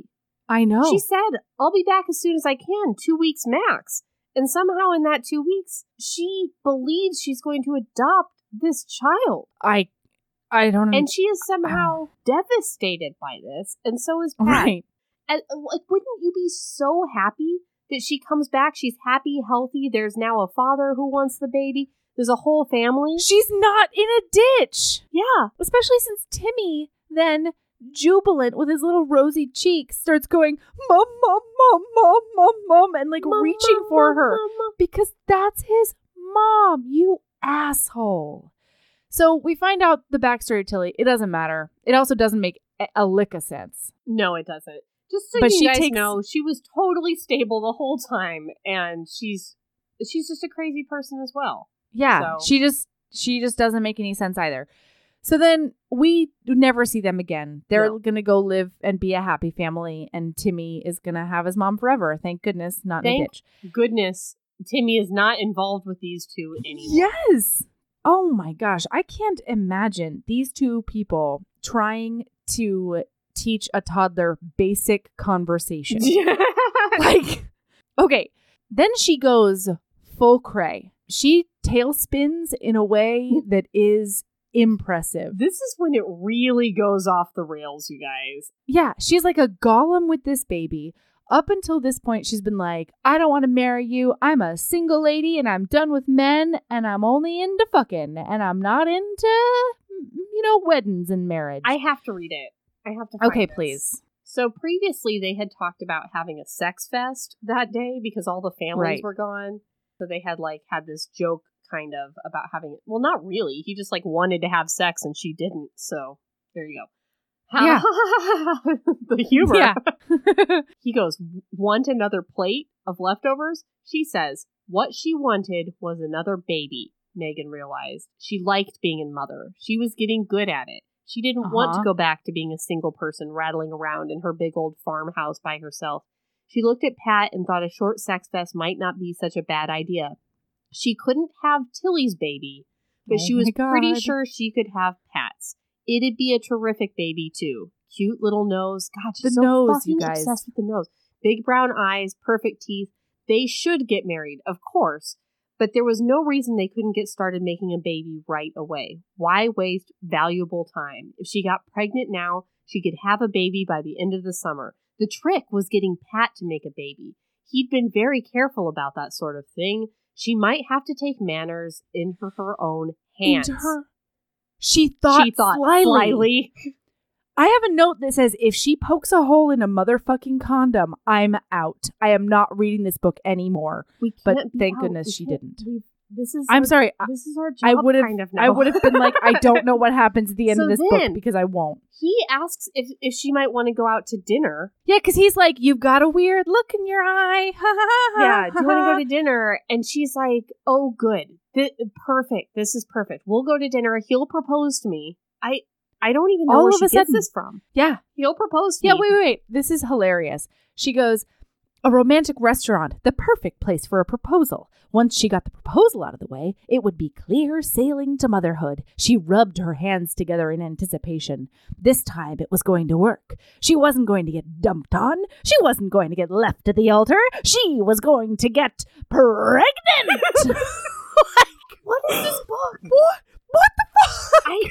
I was like jaw dropped edge of my seat when this was happening. I was just like, what happened? She was already so crazy, and then she took a left turn into like really, really crazy. So they they go to a place that's like a chili dogs and beer place. I don't remember why. Is somebody recommended it or something? Well, because he's like, we're going to try to get her to a fun place. We're going to have some beers. Yeah, we're going to throw some. Because he's kind of trying to comfort her. Yeah, but Pat is simultaneously being like, I want to go to a fun place, but I also don't really want to put anything sharp into her hand because she seems as though she could hurt herself or others. Right. He's literally thinking, should I let her go upstairs because will she jump out the window? Right. And he actually says to her, are you going to jump out the window? And she's like, ha ha ha. The window's not high enough. Yes. No, I'm not suicidal, but like, what a silly way to do it because the window's not high enough. She goes, the worst I could do is break my knees. And he's like, not if you went head first. And I'm like, Pat, you fucker, what are you doing? And she goes, but that would ruin my hair. Level of crazy. It's so terrifying. It's like it took a turn into a slasher movie. It did. All of a sudden, bananas. So her whole plan is they're going to go to have this meal. She's going to get a knock your socks off proposal out of nowhere. And then they'd rush back here and jump into bed. Yes. And then she goes, she really had her life under control now. Good thing she was such a level-headed person. Some women would have gone off the deep end after losing a baby, but not her. She was flexible. She could find creative solutions to problems like this. Like losing a baby. Some women would go off the deep end after losing a baby. I know. Not your baby. Yeah. Not your baby. Mm-hmm. Yeah, some women would go off the deep end. One of them is you, Megan. Well, and also, like, I don't know, that triggered me on a lot of levels that I can barely even articulate. I can see that that's true. No, I know, but like, But this isn't losing a baby. I mean, there's something very wrong with actually saying what would normally commonly be meant by some women would go off the deep end after losing a baby. Right. That's its own pile of no. But this isn't even losing a baby. Like, just calling what happened to her losing a baby is not... This was not... Timmy is fine. Timmy is exactly where he should be. I almost was like, wait, I had to go back and be like, did Tilly say you guys can have him forever or something? No. And that's why I had to go back and be like, no, she actually specifically said 2 weeks. Yeah. So they go to this she's now... dog. Wait. I'm sorry. We do have to set up. She's very much in the place of like, we can get married right now. I can't wait for him to propose. He's been talking about proposing to me. This is obviously the night. I have no indication that that's what he thinks, but this is what I think. Meanwhile... in his inner monologue, he's saying at least they no longer had the pressures of an instant family. There really was no reason they had to get married immediately. So, like, they are they're in different books. They're not on different pages. Right. They're in different books right now. Because she's baby crazy. Because that's real in this book. Right. So they're driving. And she's like, what if when we have sex tonight, I don't get pregnant? Right. I probably should have sex with him now. Uh-huh. Just in case. Yeah, it suddenly occurred to her that if they did it in the car, she'd have a head start on the evening. After all, it might not happen in the first time. She hadn't calculated the correct time. They might have to do it day and night for an entire month. Besides, she wasn't sure she trusted those sperm. What if they got discouraged and swam the wrong way? What? What does that even mean? I don't even know what that means. Gourd. You're not a duck. There are no decoy canals in there. Okay? Oh my God. Then she starts getting up on him in the car. And there are 3 teenagers outside. They've plastered their face onto the side of a stranger's car when 2 people are making out inside. And she says, Take me, you animal, she cried, struggling to keep him prone. Megan, for Pete's sake, we're in a parking lot. And then he's like, there are 2 kids there. Watching. And she says, steam up the windows fast so they can't see. As if he can just be like, and steam up those windows. She wants to Titanic this nonsense. Yes. So that they... You know what I think of? You guys. Do you remember the episode of The Office? I think this may have been like a cold open on The Office. Where Michael comes in and says that he saw a special about Angelina Jolie adopting like 15 babies from wherever. Yes. And he's decided he wants one too. And Pam says it'll be like tens of thousands of dollars and like an 8-month waiting period at least to even get the application in. And he's like, 8 months? I don't even know if I want a baby in 8 months. And she's like, exactly. That's what this reminds me of. It's like, it could be a month before I get pregnant. What will I do? And it's like, if your whole thing is you can't wait a month to get pregnant, like, you gotta slow down. You gotta know. You're not in the right headspace to becoming a parent. It's a long-term commitment, not a short-term now sort of a thing. Yeah. Okay. They go get chili dogs. So they go to the bar. Okay. This is bananas. Okay. So she gets a kamikaze dog. We don't know what's on it, but we know that it comes with a full bottle of Pepto-Bismol free of charge. It comes in an Alka-Seltzer packet, but yes. What I wanted to be is that it came with a full bottle of Pepto-Bismol free of charge, because that's what I heard. That would have been amazing. When I listened to this yesterday, I was driving through a straight up blizzard, like hazardous conditions of Alaska yesterday. We had record snowfall yesterday. We got like over a foot in a day. And so I wasn't like listening super hard at times. And what I want it to have been is a full bottle of Pepto-Bismol. That would have been hilarious. Yeah. And also very Janet Ivanovich. Yeah, it would have been. So she gets a kamikaze dog for no reason. And she is like trying to get him to propose to her. And it's very obvious that he's not going to do it. No. And so she's like, you know what? I'm a modern woman. I'm modern. It's 1988, apparently. I can ask him. So instead of just saying, Pat, I've been thinking about it. And what I would like to do is get married to you. I think that we're both ready and we should get married, and I do love you. Yeah. Which may have worked. Maybe. For her scheme. What she does say out loud is something like, I want you to put a baby in me tonight. I got it. So, I mean, in her defense, she keeps on trying to ask him things, and he keeps on being like, What is it? You want my chili dog? So finally she breaks down and she goes, not even close, Hunter, she shouted. I want your baby. Oh my God. You want to marry me or what? Because it's a loud, crowded bar. Now the whole bar is looking. And then the bartender yells louder, we can't hear. Yeah. Because he's like stumbling over his words, trying to say no. Well, how about it? You want to get married? We could make our own baby. It would be even better than adopting Timmy. And the great part is, no one would take him away from us. We don't have to hire a lawyer or go to court or anything. All we have to do is go to bed. I love that we went from, oh my God, this woman has left her baby with us, to we must have this baby. We must hire private investigators and lawyers in order to secure it for ourselves forever, because she's a terrible mother and we don't want the baby to go back to her. Yeah, and that narrative was borderline like, we need to fudge the facts to make sure everybody thinks Tilly's a bad mom when she hasn't been a bad mom up until this point. Right. To, we can no longer have Tilly's baby. To, we can make a better baby. Fuck that baby. Our baby is going to be baby 2.0. That's an even better baby than Tilly's shitty baby. Which I was just like, God damn it. Justice for Timmy. Like, Timmy was a fine baby. Nothing wrong with Timmy.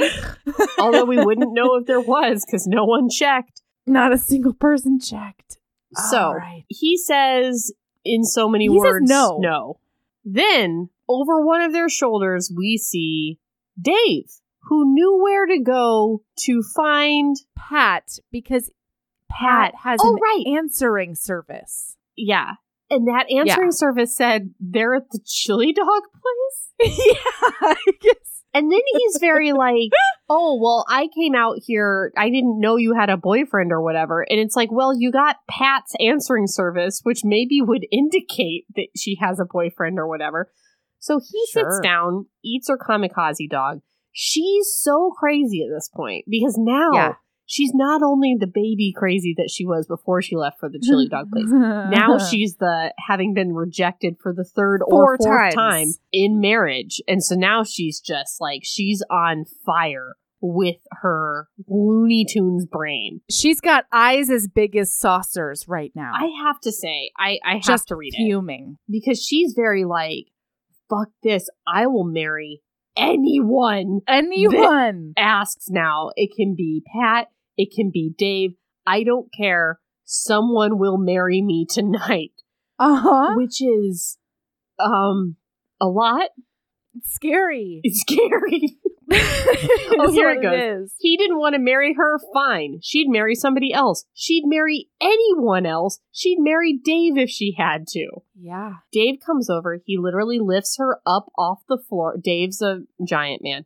He lifts her weightless form off the floor 2 feet to smooch her face because that's how far apart their faces are. No, to kiss her on the forehead. Oh, worse. Okay, so then she sidles up next to Dave, feeling his huge biceps and all of that. Yeah. And she's like, ooh, Dave. And then he's like, I know you. Do you have a boyfriend or like, what's this? And she's like, no, I definitely am not with him. I'm free as a bird. So he's like, great, glad you said that. I'm going to propose to you. What? Look, I got the ring that I took back from you. I kept it. I didn't know why. I guess it's because I thought maybe it would find itself back to you. Okay. So then, he does propose to her, but he also says, he goes over to Pat and he's like, hey, just so I go into this with my eyes open, why didn't you want to marry her? Wait, what's your deal? Just a sec. What's up? I'm sorry. I have to tell listener how this is worded. Okay. Because it says, hey, I'd like to do some grabbing, Dave said. I'm even prepared to pay for my grabs. He reached into his pocket and extracted a small blue velvet case. Look, sugar, do you know what this is? And that's when he shows her the ring. Yeah. As payment to grab her to put his paws on her body. Yes. It's incredible. But it's because she says, I'm up for grabs. It's just, I don't know. I don't know if it's like grab literally. I think it is like, I want to marry you grab, but it's still not okay. So, yeah, he's like, I got to go into this with my eyes open. Why did you reject her? And Dave says, oh, because she's pregnant and she wanted me to marry her so that the baby would have a dad on its birth certificate. What? And he's like, is that your cake in her oven? Is that your cake in her oven? Which is like, it's extra. You want to know something weird about my brain? Mm-hmm. That is an extra gross metaphor for me just because cake starts as batter. Mm-hmm. Yeah. And like sperm, cake batter. I don't know. So she's like, no, I'm not pregnant. And Dave is, and what's his name? Pat is like, no, it's denial. Right. Like a crazy baby ladies. Like he says denial is the first form of like after an unwed mother gets pregnant. Yes. Denial is the first step. It's so rough. He says it's common for pregnant women to stutter and get overly emotional. I know about these things. I'm a doctor. But also, and then Dave is like, a doctor? No joke? Boy, that's great. Yeah, great for you. Listen. I just want to point out again that this all started because Dave says to Pat, why won't you marry her? As if she's a commodity. And Pat says, because she's pregnant. What is that even a funny joke? Like, no, I don't know if we even really started with the fundamental here of like, what? Why did he even say that? It's not true. It's not funny. Also, why would you say that to a woman in her current emotional landscape? Yeah. Like, she's got a lot of terrain to traverse Moments ago, now. you were thinking in her about brain how to go parts. out for Ethiopian food so that she could just use her hands instead of a knife. Yeah, because you didn't want to put cutlery into her hands, Pat. And this is what you pull? Yeah. Like, So then what they decide, in front decide, of her. I hope you guys have waited like an hour and a half into this podcast to get to this place of just banana pants insanity. Okay. They decide that they will have a competition and the loser will have to marry Megan. And they're going to play darts for her, for not her. No, they're not fighting for her. They're fighting for the obligation. They're fighting against the obligation of marriage to her. Yeah. I don't even know where this comes from. Why would one of them have to marry her at all? I don't know. Why can't they just be like, oh man, we both Neither screwed of up us by wanna ever being marry you. associated with this crazy woman. Let's Yeah. go home. High five. Why do they think that they have to? So then, the beefy one says arm wrestling. The nerdy one says chess. They meet in the middle on darts. Yeah. So Pat throws a dart and it hits a bullseye. So he is a good at darts. So then he throws that was a practice dart. So Yes. because Pat is a dart, he's able to aim good at dart. Yes. And meanwhile, Dave is like, you're a dart shark. This isn't fair. Yeah, whatever. Dart shark. I'm going to lose and have to marry her. I hate her. Yeah. So then Pat winks at he turns to her and says, "It's okay, baby. I'm going to try to lose," before he does the bullseye, which is like I don't know. It's Gaslight Central is what it is. So then he winks at her, throws his second dart and hits Dave in the butt. In the booty parts. And then it's very like he's a baby about it, and it's a whole thing. So then, no, don't come here. Tried to kill me. Don't come near me, you crazy doctor. Right. Rah, rah, rah. Rah, rah, rah. And then there's a whole thing about whether he did it on purpose. We still don't know. We never will. I'm sure he did. Never. They are driving him home. She's like, okay, Dave, where are we taking? I think they take him to the hospital, actually, to get a tetanus shot. Then they take him home. And she's like, Dave, where are we taking you? And he's like, well, I just assumed I'd be staying with you. Yeah. So then she's like, okay. And then kicks Pat out of her car. At his house. It's like, bye, Pat. Goodbye. Goodbye forever. Leave. You don't want to marry me. Takes Dave home, puts him on the couch or whatever. Then she nurses him for 2 days with her mom mom. does. Yeah. And then But then her mom and dad leave. They go back to Florida to be Florida people. And and then Pat shows up at her house. Because he's like, I've been without her for 2 days and I miss her or whatever. And Right. no, it's even worse. He's jealous because he doesn't thinks want that Dave Dave there. is still there. Yeah. It's like, Oh my get Dave God. out of here. I am not comfortable with Dave being here. And it's like, you just played a game with a man where the loser had to marry this woman. You have no place to be like, Dave can't be at your house. But she does kick. But then that's fine. No, it's even worse. So then he shows up at the door and she's like, he's on the couch. And he's like, does he have pants on? And she's like, no, he has an ass wound. And he's like, Dave is in your house without pants? And so then he finally like doctors him and gives him a Novocaine shot in his butt so that he leaves. Mm-hmm. Like whatever. And then she's like, I'm packing up and leaving forever. Mm-hmm. And he's like, but I will miss you, ? Sort of. Yeah. The decision to leave forever comes out of nowhere. Oh, yeah. She says she's leaving to move to Alexandria because that's where she sells most of her pots, as if she has to be in the place where the pots are sold. Right. And doesn't even mention her job at Colonial Williamsburg, which you would think you would have to live. I don't know how far away Alexandria and they're far. They are far. I know them to be far because I lived in DC. She's I remember basically this. quitting her job and starting over in a new place. She never wants to see Colonial Williamsburg again, right? Because it reminds her of Pat, and Pat is there. And she just starts packing a suitcase as if that's what moving is. That's right. And then he starts unpacking the suitcase as if that's what dissuading a person from moving is. Okay. Then she gets in her car with her one suitcase because, again, that's all her possessions. That's what I don't know. is? And she's rocketing down the highway toward Alexandria. Pat is in his shitty car that he's said that he has this shitty car because he can't afford a nice car, because if he got a nice car, he would have to fire his receptionist. He's behind her. His brakes go out and he rear-ends her. And he rear-ends her hard. Like, on he the highway. accordions her hood into another car. Right. And then he, like, gets her out and checks her for soft and hard injuries. I don't know what doctors do. I don't know. So then she's totaled her car. Now she's trapped at her farmhouse because she couldn't move to nowhere in Alexandria. I do not believe she purchased a house or an apartment. To no plans. So she couldn't move to no plans. And no plans Alexandria. And then she's there. They have like sex. He's like, they do. They have pretend sex. They say they're going to pretend for one more night. Pretend sex for one night. And then so then he leaves. She's trapped there because she doesn't have a car. Her car is worth $100.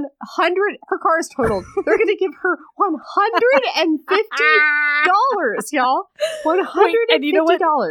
You know what is the worst part about this, you guys? She's trapped at that farmhouse with that fucking fat horse that she hates. She hates this fat horse. She loves horses, but she hates this shitty But she hates fat that horse one because it's so can't fucking even fat. lose weight. And then so the owner of the horse is like gone for a couple of days and has asked her to like go out and feed it an apple. No, because that's what she does. No, that's what she does. No, it's crazy. That's no, what she thinks they ask horses. her. She just gives it an apple. Okay, so he comes over and brings her groceries, I think, because she's trapped there. That's nice, I guess. So then, when he's trying to get it in some more, but it didn't, on the side. But then she doesn't see him for like 3 days, and she's going stir crazy, and she misses him. So she goes out to this horse, and it's pouring, and she goes out to this poor fat horse. And it's sad. Horse is miserable. It doesn't look good. And it's pacing around. Being weird. And so she's like, and I'm like, I know what's going on. It's so fat. So fat. So she tries to call the vet to be like, can you fix my fat horse? Do you have a liposuction machine? I hate her. So then she calls a pediatrician to fix a horse. Yep. It reminds me so much of Rick and Morty, where the wife is a horse doctor, like specifically. It's like a horse surgery. But that's also a real job. Doctor. She calls a pediatrician. A local pediatrician. So he comes out. Oh. Also, he bought her a new car when he brought the groceries. Oh, yeah. He bought her a car. So he doesn't have a receptionist now. Doesn't he need a new car? Or, like, fixed brakes or something? Like, doesn't he also need a new car? Because didn't he ram his car into her car and it also had no brakes when this happened? What about this doesn't track in this book? Okay, I'm sorry. It just occurred to me. So then he drives his car with no brakes, apparently, out to the farmhouse to check on the horse, and he finds out, oh my god, the horse is pregnant. The horse is super fucking pregnant. It's in labor, you guys. The owner didn't know that? And then it takes all of 2 paragraphs. This book that has spent chapters talking to me about Duke of Gloucester Street or whatever. It takes 4 sentences to deliver a horse baby. And there it is. Including the horse baby. Him putting his arm all the way up that horse's poon and like fixing a hoof so that it can come out. Again, because pediatrician. This poor fat-shamed horse has just been in distress because it cannot birth its baby. You mean, horrible person. So how dare you? This horse shits out a smaller horse. And then they're there with their their new horse that they've birthed. And then all of a sudden, Pat's like, every obstacle that I put up in front of myself no longer matters because horses can have babies. Well, and also, like, you know how she said she wanted a horse? Is this the horse she gets? Is this the horse she gets, or is this the horse she takes? Because she has a history. She does have a history of taking things that are not hers. And I believe that this is the horse that's meant to be her horse in the book. I see you holding your boobs. I know. I'm distressed about it as well. Am mad. So then they're just sitting there. The placenta's sliding out of the horse. They're just sitting there, and they're just like, Christmas wedding? Yeah. Sure. All of a sudden, both of them are like, so we're going to get married now. Yeah. And this book that I've wanted to be over for weeks, I turn the page and I'm just like, what? That's the end? This is the climactic This scene is with a the horse end. that was mentioned one time 3/4 of the way in? Yeah. Christmas wedding? Sure. Turn page, no more book. Not that I'm upset, but like I'm a little upset. What? I invested in this book. $30 and a lot of blood, sweat, and tears, Yes. frankly. All right, well, So horses can have babies so they can get married. that is the worst book I've ever read. Yeah. Do you have a lady love? God, I do. And it's a good one. Okay. Are you ready? Yes. I was reflecting today because I really am thankful for a lot. And part of it is that we can read things like this and still have a really, really fun time together. And then I started thinking about all of the connections that we've made because of this podcast.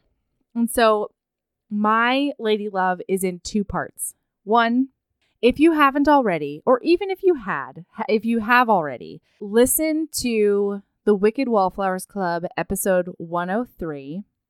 It is Angelina M. Lopez because she just published Lush Money, which I've heard is incredible.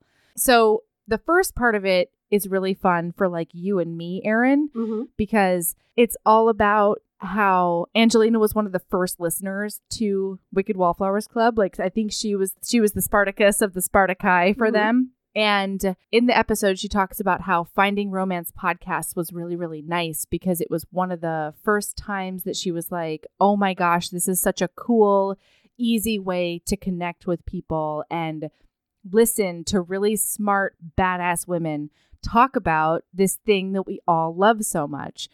And so that was a fun thing for me to listen to just because, you know, we're one of the romance podcasts out there. But then part of the interview is all about her journey to becoming an author because it took her about 20 years. Wow. She raised kids. She was doing things. She put manuscripts into publishers and she was rejected a bunch. And she realized that the rejection wasn't a rejection forever. It helped fuel her into becoming a better writer. And so Lush Money is her debut novel after 20 years of like working toward it. And part of the interview was so awesome because she was like, I personally knew that I couldn't be the romance author I wanted to be while I was raising kids. A lot of women are capable of doing it. And she just knew that that wasn't in her at that time. And so it's really, really cool because we have so many authors who listen to this who are like, when am I going to get my break? Or like, you know, with her, it's a little bit different because self-publishing didn't really exist when she started her like journey to being a romance author. And she knew she wanted to go the traditional publishing route. But she was like, a lot of it is like Jenny and her talking about how you need to be kind to yourself. And like, even if you're just writing one scene for Penthouse, like Jenny does once a month, she's like, if that's the only words that I get down on paper, I'm okay with that because I know that I'm still honing my craft, even in a tiny way, like the smallest way that I'm capable of. So that episode is just so empowering in so many different ways. And it got me like thinking about how grateful I am for this tiny sisterhood of podcasts that we have found ourselves in. So if you haven't yet, like, please go listen to Wicked Wallflowers Club, listen to Fated Mates. Jen and Sarah are talking about romance in some of the smartest ways I've ever heard. I mean, that's just how they work, and it's incredible. And then Black Chick Lit is about more than just romance, and they talk about so many different topics. They talk about like news and over all of the literary genre. I know I've mentioned it before, but their version of The Wedding Date. Yes. If you enjoyed us slamming The Wedding Date, you will definitely enjoy that group of friends slamming The Wedding Date. Yeah, because they had Mocha Girl on there and a couple of other people. Like they had some guests on there too for that one. And not people that usually read romance, all of them. Yes. Which I thought was really interesting. And from obviously a very different perspective than we read it. And correct. Also, did not like the book that much. Right. It's a really funny episode.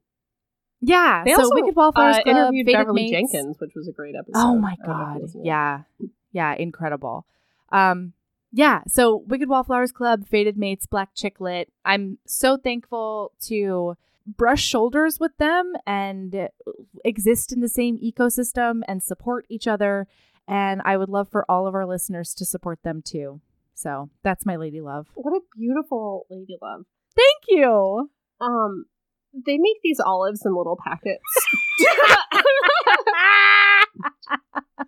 They're little snack olives. I encountered them first in the Mediterranean tapas snack pack on Alaska Airlines flights.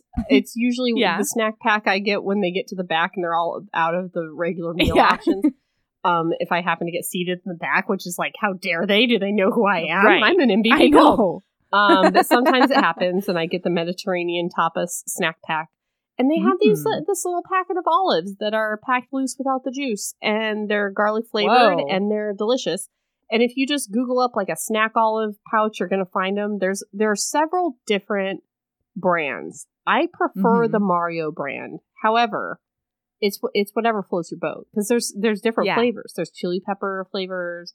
There's like sweeter flavors. There's garlicky flavors, herby flavors. And I don't like an olive. I will pick an olive off of my pizza. But I like these olives. Huh. And they're like just a little snack. How great. Fun. Mm-hmm. Yep. It's pretty much the same as your lady love.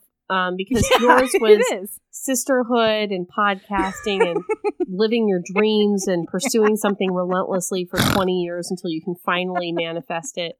And mine was a tiny little packet of snack olives. Yeah. Yep. Yeah. These are my favorite pairings of Lady Loves. Me too, and I don't know why I continue to let you go first. Because every time you're like, I have one, yours is this. Every time you're excited about it, and I'm like, sure, fucking go first. That's fine. Whatever you want. Every time I fuck up by doing that. Every time. I'm like, here's an ice cream bar. Although that has become the cult ice cream. Yeah, because remember that was the time that you were like mad about abortion laws. Not that you'd become not mad about abortion laws, but that was the time that you went on for like 10 minutes about how we need to really fight this evil in the world. And I said ice cream bars, and guess what caught on in the cult? Oh yeah, not fighting abortion laws, but rather the yogurt bars. So 0.1 for Aaron. I'm also sure that fighting abortion laws also caught on in the cult. Yeah. There was a lot of fighting abortion and laws also like we donated like thousands of dollars to Yellow Hammer Fund because of that was because such a big thing in the cult. Anyway, you can find us at oh god, I started off with so much gusto and then it just came right down. Facebook, Heaving Bosoms Podcast. Facebook group is the Heaving Bosoms Podcast Geriatric Friendship Cult. 1,500 members and growing strong. Crazy. No assholes, all nice people. Yeah. Instagram, Heaving Bosoms. Is that it? That's right. Good. At Heaving Bosoms, that's it. Yes. Twitter, Heaving_Bosoms. Website, heavingbosoms.com. Go there. And click the thing in the upper left-hand corner. If you want things like the Heaving Bosoms Reading Embrace 2019, you're too late, guys. It's November. You're too late. You cannot start that Reading Embrace, but some people can finish it. Listen, no, you can start it. It's an embrace. It's an embrace because but we don't want to. If people start it, they're gonna feel not embraced. They're gonna feel stressed. Make whatever you read this year fit into the categories. Doesn't even matter. Sure, yeah. Just wait though. Just wait till Reading Embrace 2020. Listen, merch. There's merch in there. Our Redbubble merch. Yeah. What else? I don't know. Our FAQ is pretty good. Yeah, the FAQ is a hidden gem. Heaving Bosoms Podcast at gmail.com for all your questions and concerns. All right. Yeah, email us about anything, you guys. Email us all the time. We're always here to listen. We might answer, we might not, but we will read it. That's right. All right. All right. Keeping a badass and love yourself as much as you love that poor fat horse, and justice for that. I was going to say napkin dick jokes, but I like poor fat horse. For that goddamn pregnant horse. God, why would that horse just lose weight? God damn what a shitty, slovenly horse. God. I'm going to get a horse. It's going to be a good horse that's pretty. Yeah. Not the shitty, dull-coated mess of a horse. I'm going to give it one sliver of hay. All right. That's right. We've got to read a good book soon. Let's read a good one soon.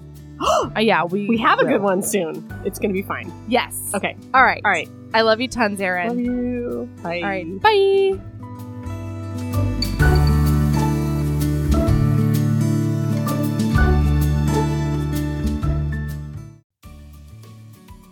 Hey, you. Yes, listener, you. Are you loving the show? If so, please leave a rating and review in your podcast app. The 90 seconds you take to say something nice not only helps new people find the show, but it makes me super smile over at HBHQ. Also, I've had a few people ask, and the answer is yes. We are still doing the 5-star bribe. If you leave us a review with 5 stars, then we'll do whatever book you want. We're real deep into the list, though, so it might be a while. Lilas! Okay, back to the show.